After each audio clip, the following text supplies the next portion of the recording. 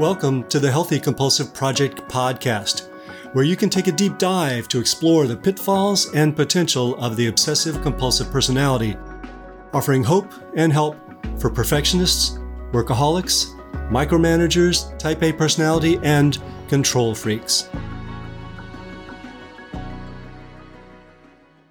Hello, everyone. This is Gary Trosclair, psychotherapist, Jungian analyst, and author of the Healthy Compulsive book, blog, and podcast. Today's episode is about work. First, I explore the difference between work engagement, when you work a lot and you really love it, and work addiction, where you work a lot and you don't enjoy it but can't stop it either. Then, in a second article, I talk about what can eventually happen when you work a lot and it's not going well, that is, burnout. The psychological benefits of work can be great, especially the sense of mastery we sometimes get. But if your motivation is avoidance, and if you neglect yourself and your relationships, it can cause serious problems. This is episode 27 of the Healthy Compulsive Project podcast. Work engaged, work addicted, and work burned out. I lived next to the Cold Spring Harbor Laboratory on the North Shore of Long Island for a year. The lab, as it's known, is home to Jim Watson, co-discoverer of the structure of human DNA, and many other dedicated and successful scientists. I was fortunate to meet a number of them, and they come to mind when I think about what work addiction is and is not. They were passionate about science, and they worked tirelessly. One of them wrote a book called We Can Sleep Tomorrow, which tells us a lot about how they operate. It was not unusual for them to work through the night, and they didn't always sleep the next day. Sometimes this meant neglecting their families. It usually meant neglecting their own self-care. Not a lot of life-work balance happening there. But would you say these guys were addicted to work? I can't generalize about whether they had work addiction or whether they were just deeply engaged in their pursuit of science. Nor can I speak of individual cases because I didn't get to know them well enough. But I do think that such distinctions are determined largely by what's motivating the urge to work beyond what's expected. Are we moving towards something or away from something? The idea that you can become addicted to a behavior has become accepted by researchers. Gambling addictions, exercise addictions, and internet addictions are pretty well established as behavioral addictions, or as they're also known, process addictions. By the way, there are lots of citations of the research in the blog. If you want to see them, that's thehealthycompulsive.com. Here are some indications that you may be addicted to a behavior. Salience. The activity becomes the most important thing in your life. Mood modification. Doing the activity makes you feel better at first. Tolerance.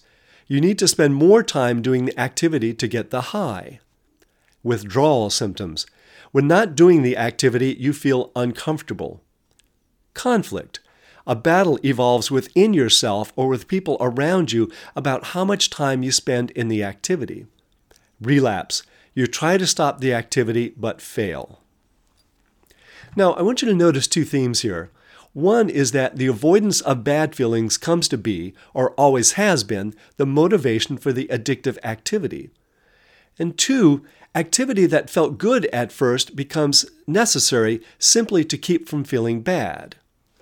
Then you may feel like Sisyphus, the Greek king of Corinth, who was cursed by the gods to keep pushing a rock up a hill only to have it fall down again each day. In short, they punished him for trying to act like an immortal when he was really just a mortal. This sort of hubris, a denial of human limitations, can lead us to work addiction. And the image of rolling that rock up the hill every day is a good one for what it feels like to be addicted to work. He didn't want to keep rolling that rock up the hill. He had to, and that's work addiction. The research regarding work addiction specifically is still emerging. It's not the kind of calamitous problem that has foundations clamoring to fund it. But while researchers disagree about just what constitutes work addiction, many conclude that work can become destructively addictive.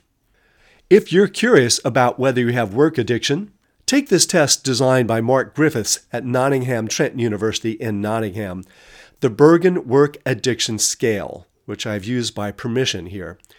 To see whether you might have a work addiction, ask yourself whether you do the following: 1, never; 2, rarely; 3, sometimes; 4, often; 5, always.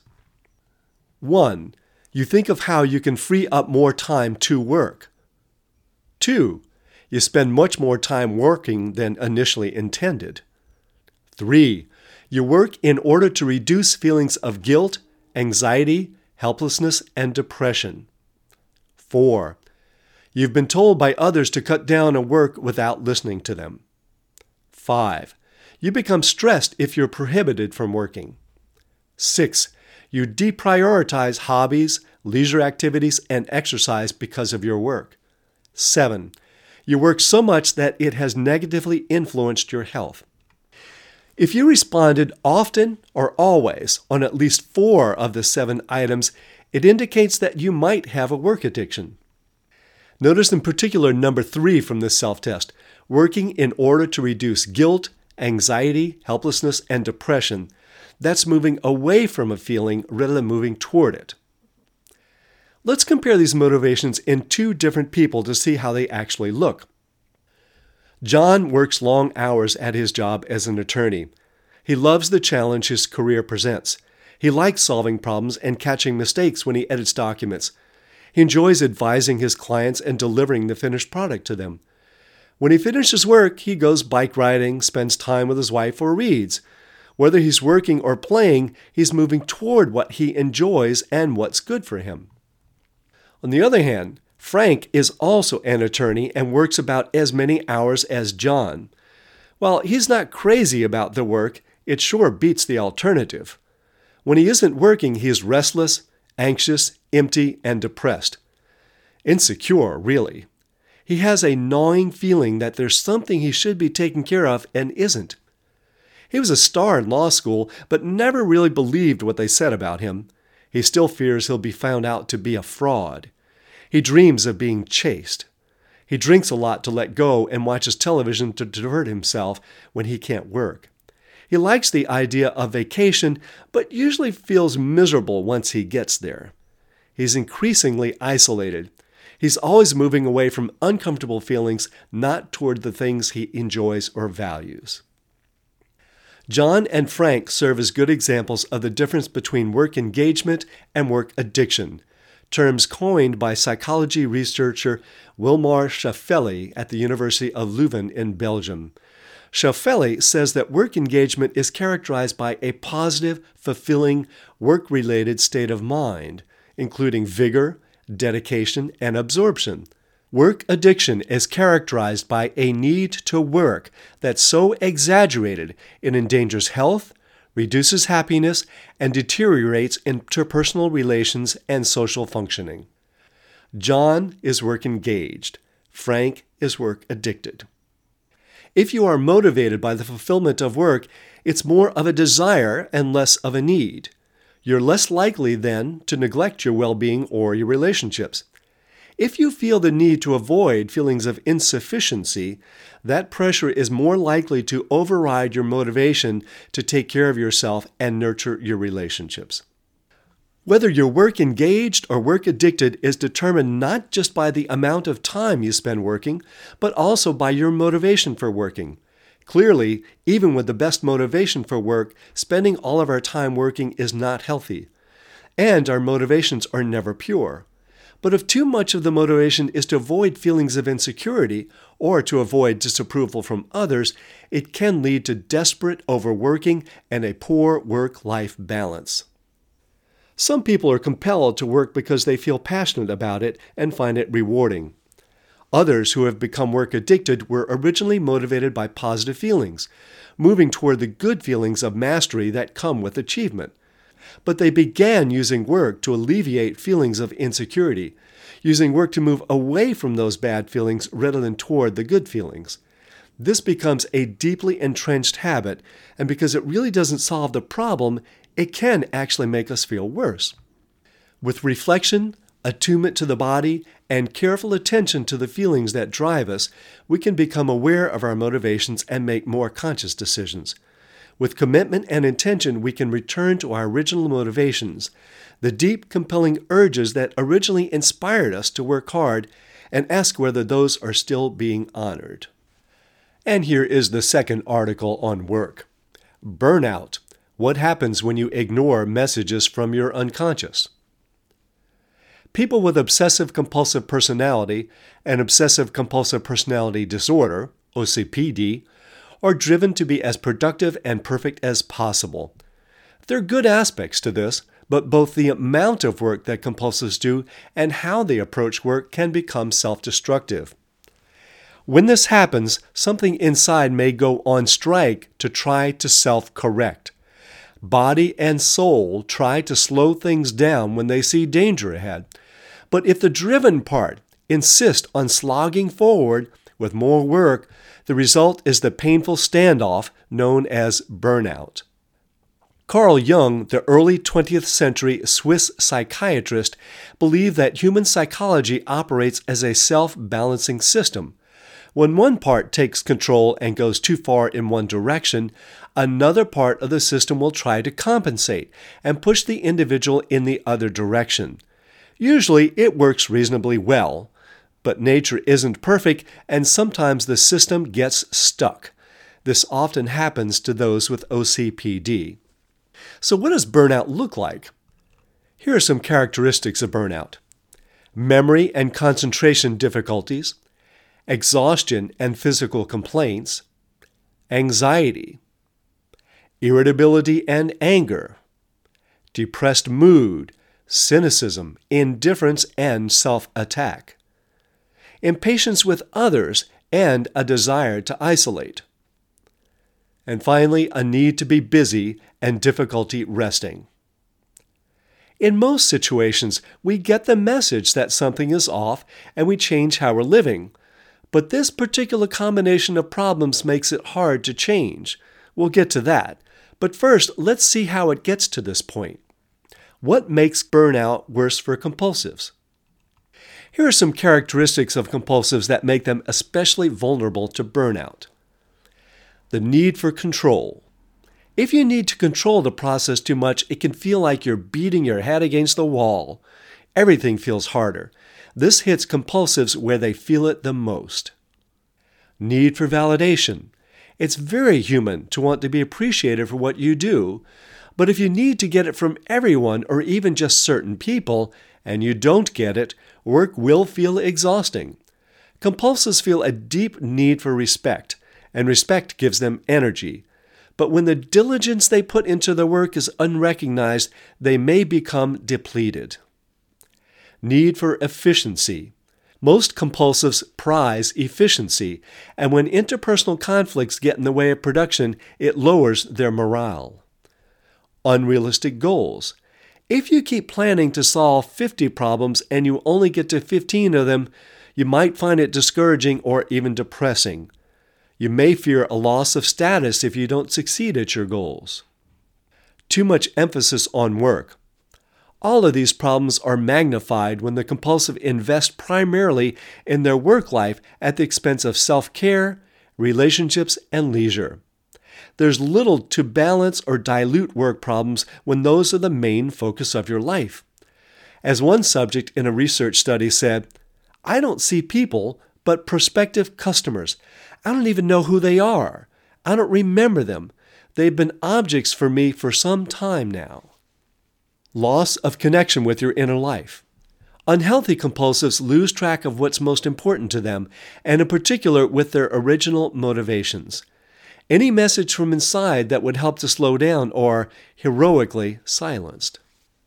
Even when you do get the message that you need to stop working so hard, two tendencies often make it difficult. One is the neurochemical addiction to work. Number two, the need to prove your value with work. Together, they're almost unstoppable. They can override any message from the unconscious that you're out of balance. You might be tired of working, but you can't stop. You crave the gratification of crossing things off a list, but detest what your work requires of you. You feel worse and worse, but the only way you know to try to feel better is to get more work done. A study published in the European Journal of Economics and Business Studies concluded that work addiction often leads to burnout. As one woman in the study said, "I have to keep doing it. I don't know why, but I have to. If I'm not working, I'm not there. I'm not alive." Some people become burned out because they're forced by circumstances to work excessively, not because they like crossing things off a list. In this post, I'm primarily addressing work burnout, which begins with personal inclination, such as compulsive personality traits, rather than circumstances. But in many cases, these overlap. Some become addicted to work over time due to circumstances, and the situation aggravates an inclination that was dormant before. Work can be just as addictive as substances for some people. While we don't have solid research to back this up yet, there are reasons to believe that compulsives get a neurochemical reward for crossing things off their lists. For some people, a few hits of endorphins for being productive makes them want more. So, work addiction at its most advanced stage puts you on the road to burnout. And beware, denial is the favorite defense mechanism of people who are addicted. The problem becomes even more intractable if you feel that you need to prove yourself with productivity. It may be such a deeply ingrained part of your psychological strategy that it's scary to stop. Many compulsives enlist their natural determination to be productive and meticulous to show themselves and others that they're worthy of respect. Solutions, the obvious and not so obvious. The solutions might seem obvious. You've heard of them a million times. Achieve work-life balance, yada, yada, yada. But it's more complicated than just doing other things and working less. True, you will need to put meaningful activities in place of your addiction to work. And you will need to recognize and acknowledge that how you work is problematic, and that you've developed a work addiction that's led to burnout. As with any addiction, you will go through withdrawal when you try to change it. It won't feel good, and you may be tempted to give in to your addiction before you get to the other side. Remember, though, as with any addiction, once you get over the worst of the withdrawal, you will feel better. To maintain sobriety and heal from burnout, you'll also need to face the deeper causes that lead you down that road. Otherwise, you'll continue to get pulled off a healthier track. Here are 4 questions that will help you get moving in the right direction. What might your unconscious be protesting about in its rebellion against work? What are you trying to prove by working so hard? 3. What feelings, situations, or relationships are you trying to avoid by working so hard? And 4th, what did you originally want to accomplish when you began working on this project? I'm going to end this episode with a poem by Hafiz, the 14th century Sufi poet who gave us some advice on determining when we're off course. This is an excerpt from his poem, Someone Untied Your Camel, rendered in English by Daniel Landinsky. Hafiz sets a very high bar here, but it might just motivate you to slow down and listen to what your unconscious has to say to you. Is your caravan lost? It is if you no longer weep from gratitude or happiness, or weep from being cut deep with the awareness of the extraordinary beauty that emanates from the most simple act and common object. My dear, is your caravan lost? It is if you can no longer be kind to yourself and loving to those who must live with the sometimes difficult task of loving you. You can find transcripts of this podcast with links to research sources and lots more at the Healthy Compulsive blog, www.thehealthycompulsive.com. If you'd like to subscribe to the Healthy Compulsive podcast, hit that subscribe button. And for a thorough guide to cultivating the positive potential of the compulsive personality, find my book on Amazon, The Healthy Compulsive: Healing Obsessive Compulsive Personality Disorder and Taking the Wheel of the Driven Personality. And if you find any of these helpful, let others know by leaving a review. Till next time, enjoy the drive.